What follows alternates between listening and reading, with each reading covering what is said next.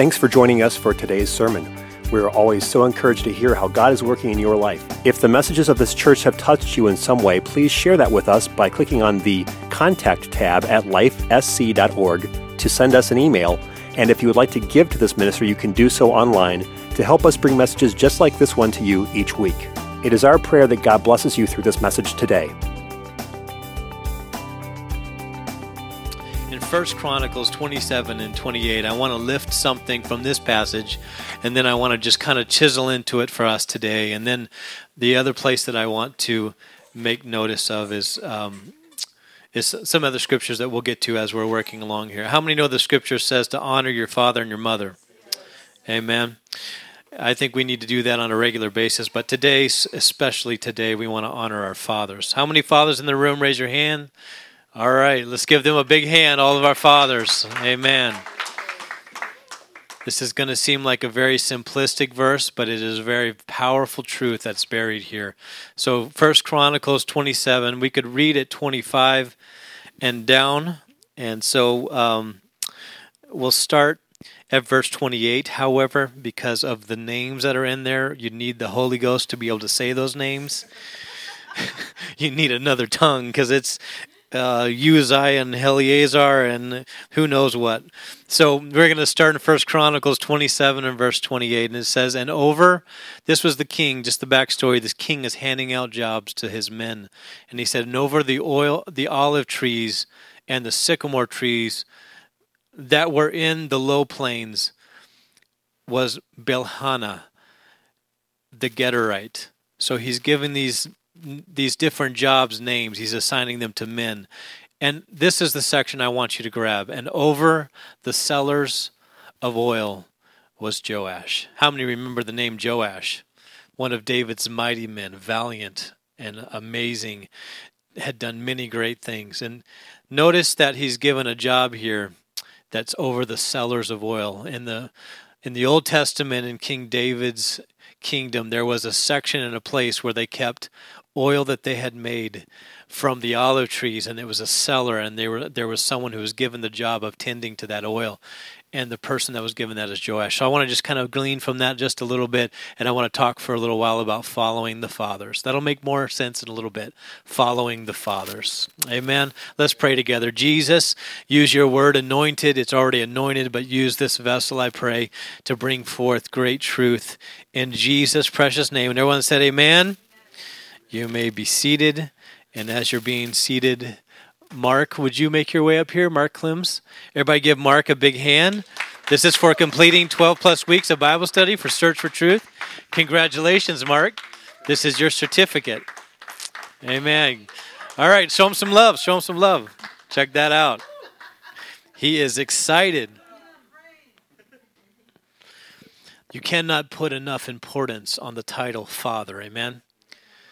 Scripture talks about when you're going to baptize that it even includes the name singular Father, Son, and Holy Ghost. And it is a title to be sure, but the truth is God designed for fathers to be in the family. Amen?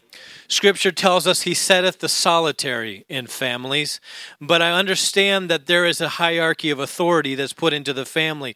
Our generation doesn't necessarily like that message, but I want to tell you that through the entire Old Testament, it's written about families. Amen?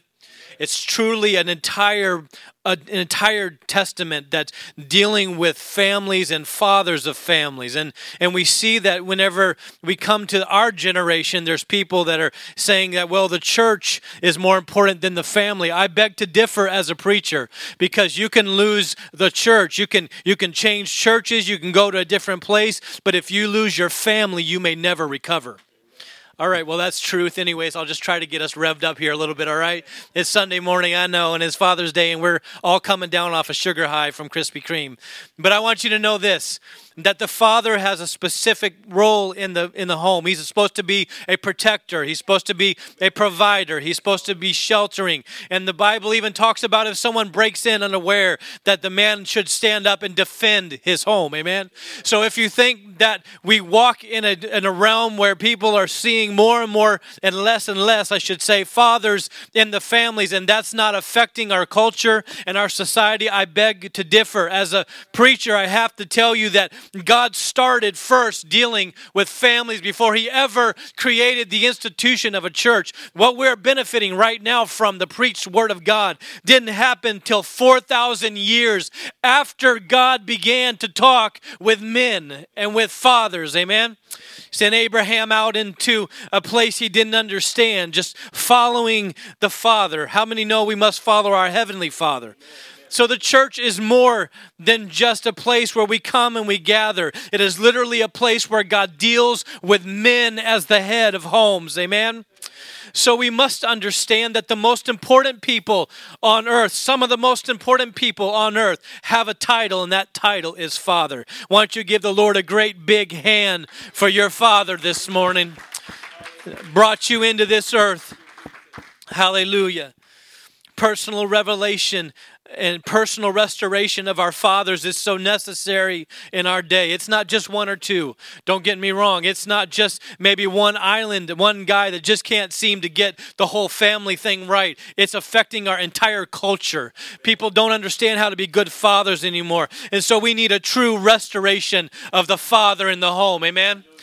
I'm telling you that because with every restoration comes something else. We cannot truly know what it's like to experience the power and the presence of God if we don't have a restoration to our Father. So therefore, it only stands to reason that we can't truly understand the greatness and the design of God for the home if we don't have a restoration of our earthly fathers. Amen? And I want to be connected to my Heavenly Father. Somebody say amen. Brother Maurice praying this morning kept on saying, Father God, because this is Father's Day and we want to recognize that our Father in heaven should be hallowed. His name should be hallowed. It should be holy. In fact, the scripture says that when you pray this way, our Father which art in heaven. Everything else follows and is following the Father. Amen? So that title is very important. We must understand that. And we must understand this, that our restoration to our Heavenly Father is what allows the next thing to happen. It precedes, the restoration with our Father precedes a time of refreshing. Someone said amen. It precedes a greater anointing, amen.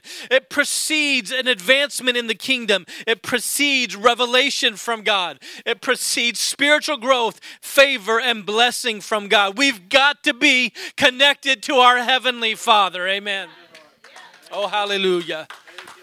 I want you to know we must be following the Father. That's important to know.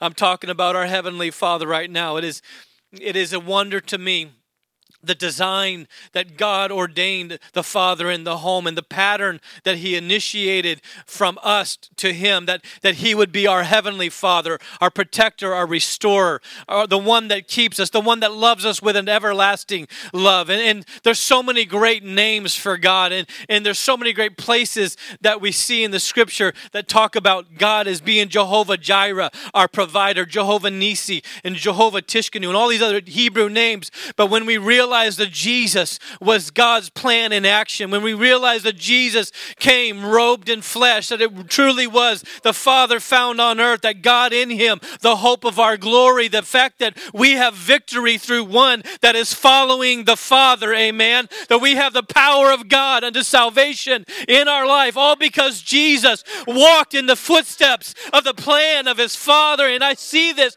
because I know it's only a title, and I understand that the Father is the Spirit indwelled in the flesh, and that we can see God moving in a very powerful way through the ministry of Jesus Christ. But even through all that, when Jesus left, He said, I must go because there's another coming who's comforter. And then He clarifies that I will not leave you comfortless, but I will come to you. And so today, if you feel comfort in the house of God, I promise you this, it is the Father in spirit and in truth coming to comfort your heart. It is the Spirit of God working among us, the active force of God.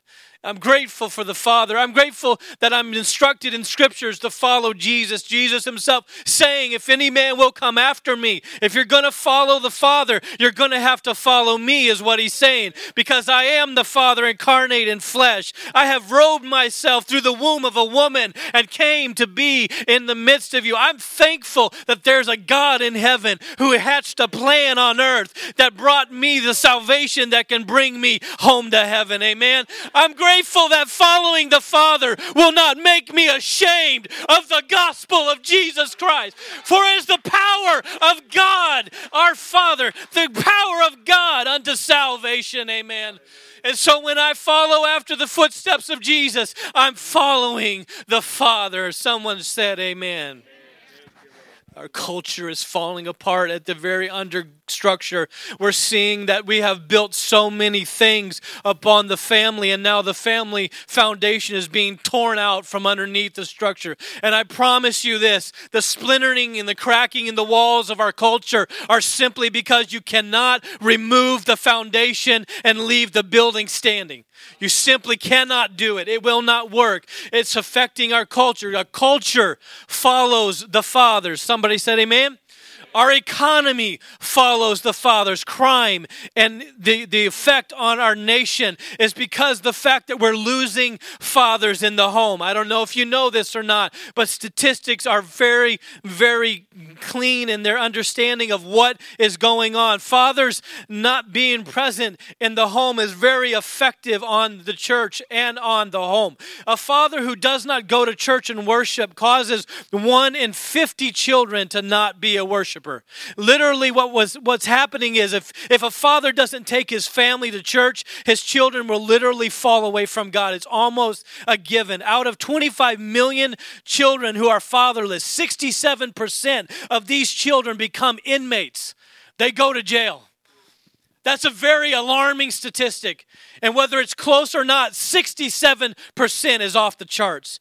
5 times more likely, these children who are fatherless are 5 times more likely to be poor.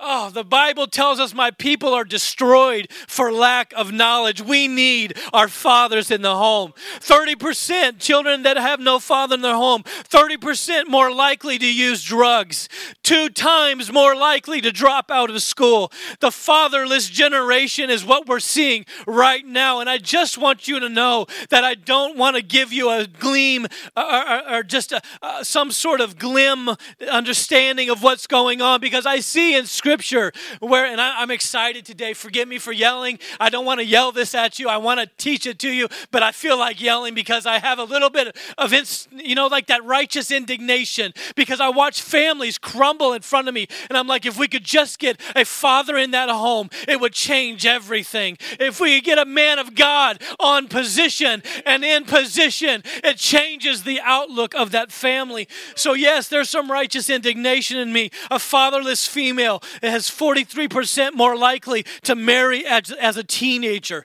71% more likely to have children as a teen, 16% more likely to have an out-of-wedlock birth, and 92% more likely to get a divorce. I'm telling you what, the devil knows what he's doing when he hatched a plan to take the father out of the family. And this church is all about putting the Father back in the home. Our Heavenly Father and our earthly fathers. Amen, amen. I'm not going to yell this at you anymore. I think I spent all of my energy. I got excited. So let me teach you. In the scripture that I read to you, there's only one sentence I want to pull from that, and that is, and over the cellars of oil was Joash. I wanted to give you the backstory because that's what pastors do, amen? I have a Bible study with some friends of mine, and they're always like, what's the backstory? So I try to get the backstory out. What happened was, that's an inside joke. I apologize, me and Brother Maurice. We play golf, and whenever we hit it bad, we see what happened was, Brother Maurice. I hit that ball really wrong. It was a bad decision, okay? Wrong club. So what had happened was all the men that were warriors for David, his army and his men that were valiant men. They knew nothing. Many of them growing up with a sword in their hands. This is how culture was in those times. And in the season of war, they would go out and they would war with the neighbors who were trying to take over their land and their country.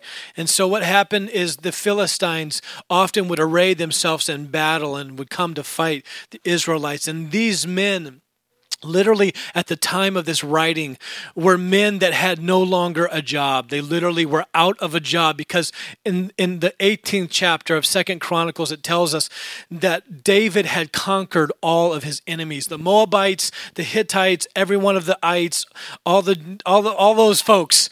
He had literally defeated all of them. And he was at peace and reigning over all the land. And so his valiant men, his men that knew only war, were men that were now sitting in a place where they had no job. So what David decided to do, this is long after David had defeated the bear and the lion and all of the other things, and long gone were the memories of conquering Goliath. He was now an old man, and he decided, I will disperse positions and jobs to all of my valiant men and give them a place in the kingdom to work. And so the king always wants us working, amen? If we're not fighting, we need to have a job in serving. Somebody say amen. That's a real deep concept. I won't get into that well right now, but let's continue on. So what happened was they had this big gathering, and the king's crier said, hey, we're going to give out all of the king's jobs. Everyone gather yourself together. And these were unruly men. They didn't understand they were just uncouth. They didn't know how to have a meeting, okay? So they sat around and they made a lot of noise and they didn't know what to do. And so they finally got them all calmed down and they were all excited. They had all been talking to their families because even though they went out to war, they still came back during the season. They all had their own families back in the kingdom, even though they were men of war. So a lot of them were sharing, hey, baby, guess what? We're getting a new job. We're going to get a new paycheck, going to get a nice house and a new car. And some of them were even hoping to get service positions in the palace. Hey, we've been warring. We've been faithful to the King David. We're going to get a job possibly in the palace, honey. We're moving on up to the east side. Finally got a piece of the pie. Yeah, you know it. A little bit of craziness going on up here. Pray for me. So what happened? What happened was they all gathered together, and the king's announcer begins to give out the positions. And I can just imagine Joash being a very valiant man. In fact, a man close to David was expecting the best job coming to his way. I've put in the time. I've got the scars and the marks, some of them missing ears, some of them only one eye because they were men of war. But they were going to now receive the rewards of everything they had fought for. They had been faithful to the king, and he's given out great blessings this day. So Joash, I'm sure, was excited, and the drums would play, and they say, and this person has this job, and Bel-Hannah gets the olive trees and the sycamore trees to tend, and they're all thinking, wow, what comes with that? I bet he's got a nice house in the pasture out there near the trees, and I bet he gets the best oil at his house and his lamps, and I bet all the things that happen, you know how it is, that's not usually the case. Usually the person that works on shoes, the kids don't have any shoes, and the person that, it's good for me because I'm also a funeral director, so it's fine, it's good. My kids never need a funeral director. It's kind of funny, but it's not. Anyways, so what happens is, in the overall scheme of things, Joash is waiting, and we get to 1 Chronicles 27:28, and it's all the jobs have been literally almost given away. And Joash is probably sitting there going, what was the use? I put in all those years serving the king, and all the best jobs have been given away. But I want you to know that when you follow the Father, he always has a plan for your life. And even when it looks like you have the least and everyone else has the best, sometimes the last in his kingdom becomes first. In fact, that's God's economy.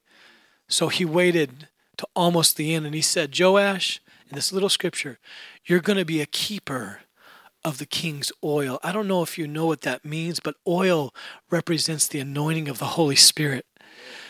And I'm sure Joash was disappointed. I'm sure he's like, he went to the guy who's telling them what to do and what kind of position they're in, and say, hey, that seems wrong. I mean, I did so much for David. I fought so hard. Can you check the books again and make sure my name is really under the keeper of oil? It's the lowest place in the kingdom, literally, where they kept the cellars for the oil was in the lowest place in Israel.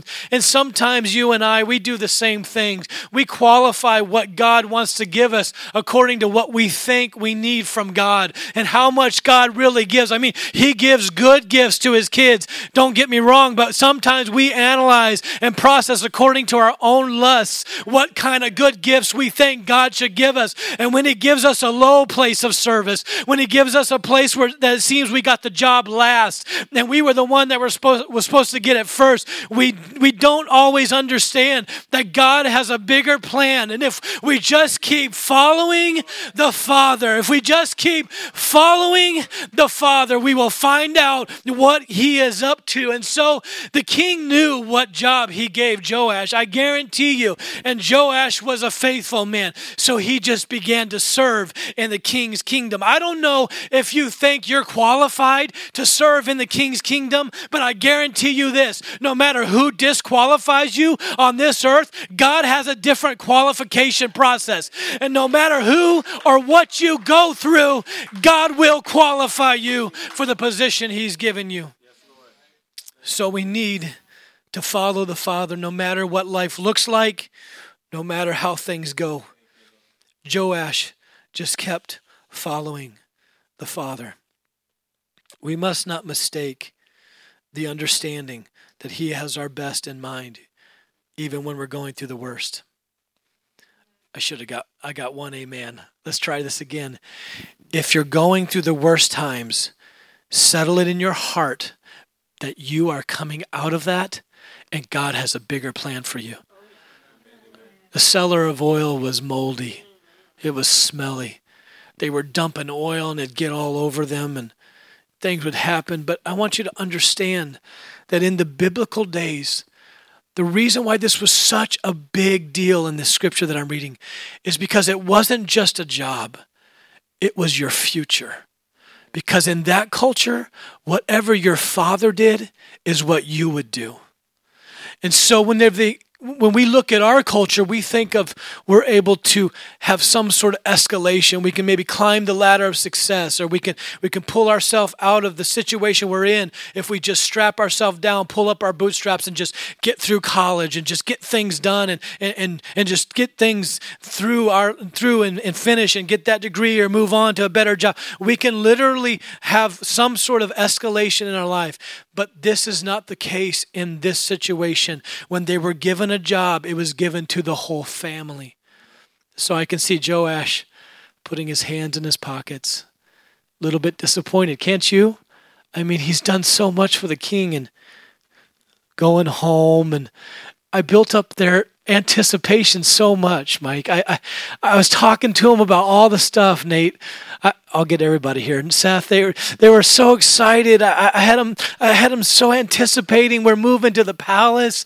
I'm so close to David. I thought me and him is going to be good, It's going to do me a solid. We were going to get in tight, Me and my bud David, the king. But no, he's put me in the lowest place, keeping the oil. And now I have to tell my sons that you have to follow your father in keeping the oil. I don't think we understand fully sometimes what God's up to. Amen? But we have to truly be willing to trust him. So, in the overall picture, where the light bulb turns on for Joash is quite a few years later. He just keeps working and serving in that moldy dungeon of a place. But what Joash didn't know is the largest space in the kingdom was in the cellars of oil, because there was all kinds of channels and all kinds of secret passages that went all underneath the city of God. And there was places where you could access the throne room and places where you could access the palace by going through cellars, because they had to carry oil to the lantern lanterns that lit the night lights in the city, and they had to carry oil to the tabernacle so that the light could never go out in the sanctuary, because the temple of the Lord was so sacred that the light represented the Spirit of God. How awesome is a job that represents the holy presence and anointing of God. So important that the Old Testament tells us that they were never supposed to let the light go out in the tabernacle, because it represents the resident presence of Almighty God. And if it goes out, it was a disfavor to God. It was a disrespect to God. So Joash literally had the job of telling all of Israel, God hasn't left us yet. God's still here, because there's a burning on the altar of God, and I'm in control because I make the oil that they put in the sanctuary. So I understand, as he's living his life, maybe he started to get it because he had secret places to the Most High built into his job in his life. Nobody else had that kind of access, but he didn't know that when he got the lowly position. You see what I'm saying? God knows what he's doing with your life. Always trust him. And so the day came when Joash gets a knock at the door. I'm going to bring this full circle quickly. If you give me 10 more minutes at the most, I promise. Is that okay? Just a big head nod. Amen. All right.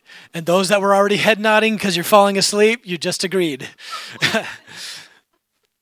The Holy Ghost is awesome in the sanctuary. It's a great place to get rest and a nap. In 1 Samuel 4, verse 3 and 4, it tells us that the light was never to go out in the tabernacle. It talks about places where they were used, not this section, but they used the Holy Ghost as a reference. And I just covered that. But there's also a place where they would take the Ark of the Covenant into battle because it represented God's Spirit.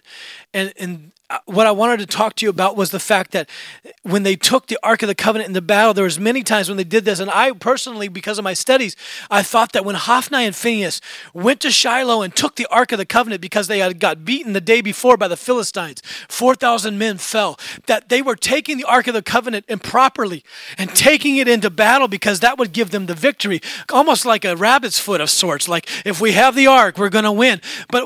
So what I always thought was that was an improper use of the presence of God. But what I didn't realize is there's multiple places in history where they did that. It's often found in Scripture that you find things that you didn't know if you just dig a little bit. Amen? And so I don't have time to go through it all, but David used it when he was fighting. There was different places where they carried the ark into battle. In fact, the enemy so much knew this that when the Ark of the Covenant would come into the camp of the Israelite, there would be a shout that went up. That's why we still shout when the Holy Spirit shows up. Amen? It's because when God's Spirit shows up in this place, it ought to be met with a shout of praise.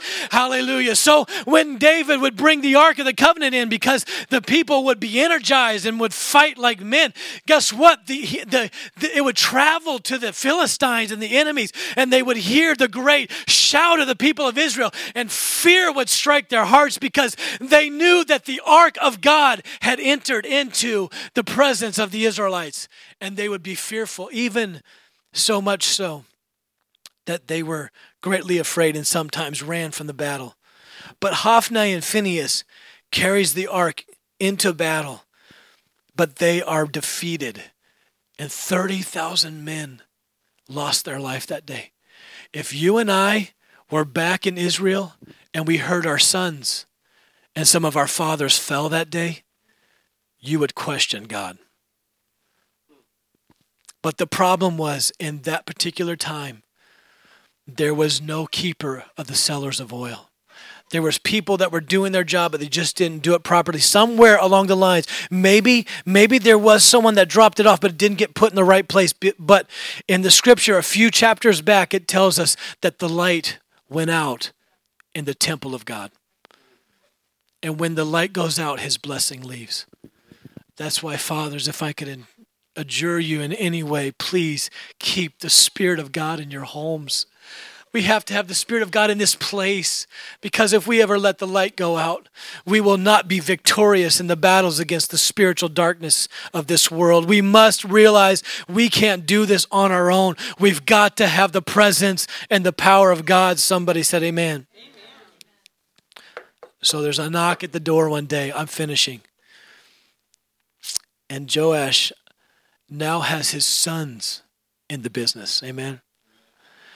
And you know, it's not one of those businesses where you all get to work and then sit back and have some nice tea. It's not one of those businesses, because it's in a cellar. It's in a dirty place.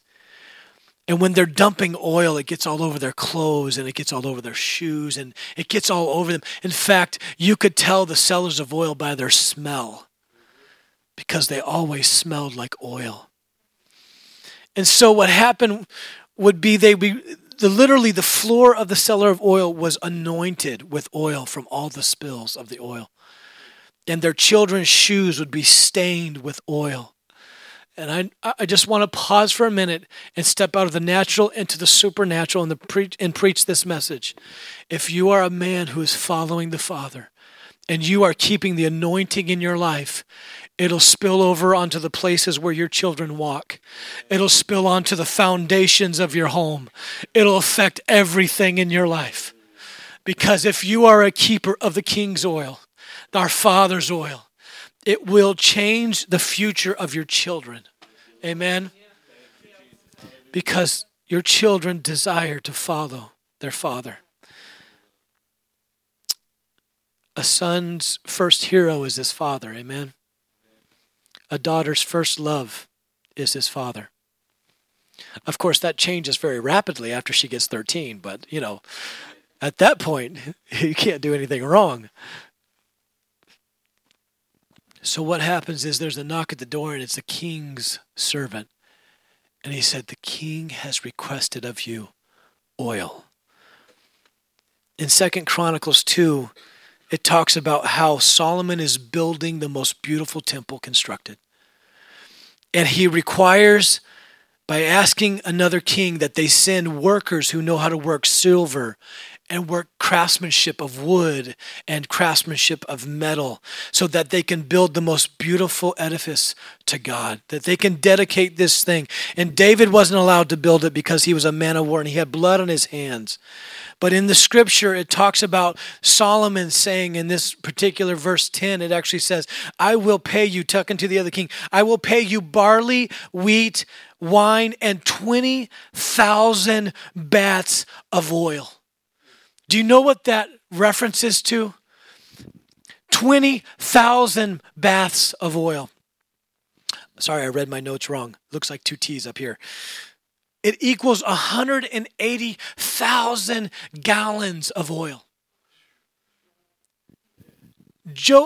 I think this was a light bulb moment for Joash, because all of a sudden he realized that had he not labored in the cellar of oil, had he not kept keeping the king's oil, had he not influenced his children to keep the king's oil, they never would have had enough oil to build the temple of God. I want you to know that it doesn't matter how much money this church has. It doesn't matter how much bills we end up having. If we just keep the oil of God in the house of God, if we just keep the anointing, it's the oil that will pay the bill. So somewhere along the line, I think Joash got a little bit happy. Now I understand. All along I thought it was the most simple job. All along I thought it was the lowest position. But literally now, because I live and I serve the King and I passed it on to my children, we have enough oil to pay for the building of the temple of God. Literally, they were impressed to pass it through the generations. And the bills were paid by the oil. I don't know what bills you have sitting on your kitchen table. I don't know what bills are sitting on the counter. But I promise you this, if you carve yourself out a cellar of prayer and you keep the oil in your life burning, God will help you pay those bills off the anointing that's in your life. Oh my goodness, I wish I could preach that for a while. If you would just continue to find a cellar of prayer and a cellar of fasting and continue to lead your family while following the Father, I promise you this, God will make it good for you, and the day will come when you will have a moment where you say, now I see the purpose. I didn't understand it then, but now it all makes sense. I wasn't given the least. I was given the most all along. Would you stand with me today? I'm sorry if I'm a little bit weepy, but you have to understand that I was in a position of thinking that I had the least because I never had a father in my life growing up. I looked at other people, I looked at other families, and I was like, man, that's awesome. They're going on family vacation. Dad is providing. We didn't have that. I had stepdads came along and went. But my original dad, I don't even have a picture with me and my dad in the same picture. I'd have to go digging somewhere in a box, somewhere in a storage unit, to find the picture of me and my dad and my wife standing at the altar when we got married almost 20 years ago. That is literally the only picture with me and my dad in it. So here's a man that wanted to serve God with all his heart and thought I was given the least. But I come to find out, with a generation missing their father, with a generation with an absent father, I was actually given one of the greatest blessings. And that is, now I know I can understand and I can pastor people who have no father. And I can pastor people who feel rejected and left out and put at the lowest place. And yet God is going to use them, and I can trust the plan that God has on their life. And I can pastor to people who don't have a father in their life and don't know what it's like to have the blessing and the affirmation of a father. And I can walk up to them and put my arm around them and say, I've been there. I know it's a dark place. I know it seems like a very low place, but if you would just pray in that cellar, if you would just fast in that cellar, if you would just fast in that situation and seek God, you will find the secret place of the Most High. And there will be things you never thought. If you would bow your heads with me and close your eyes.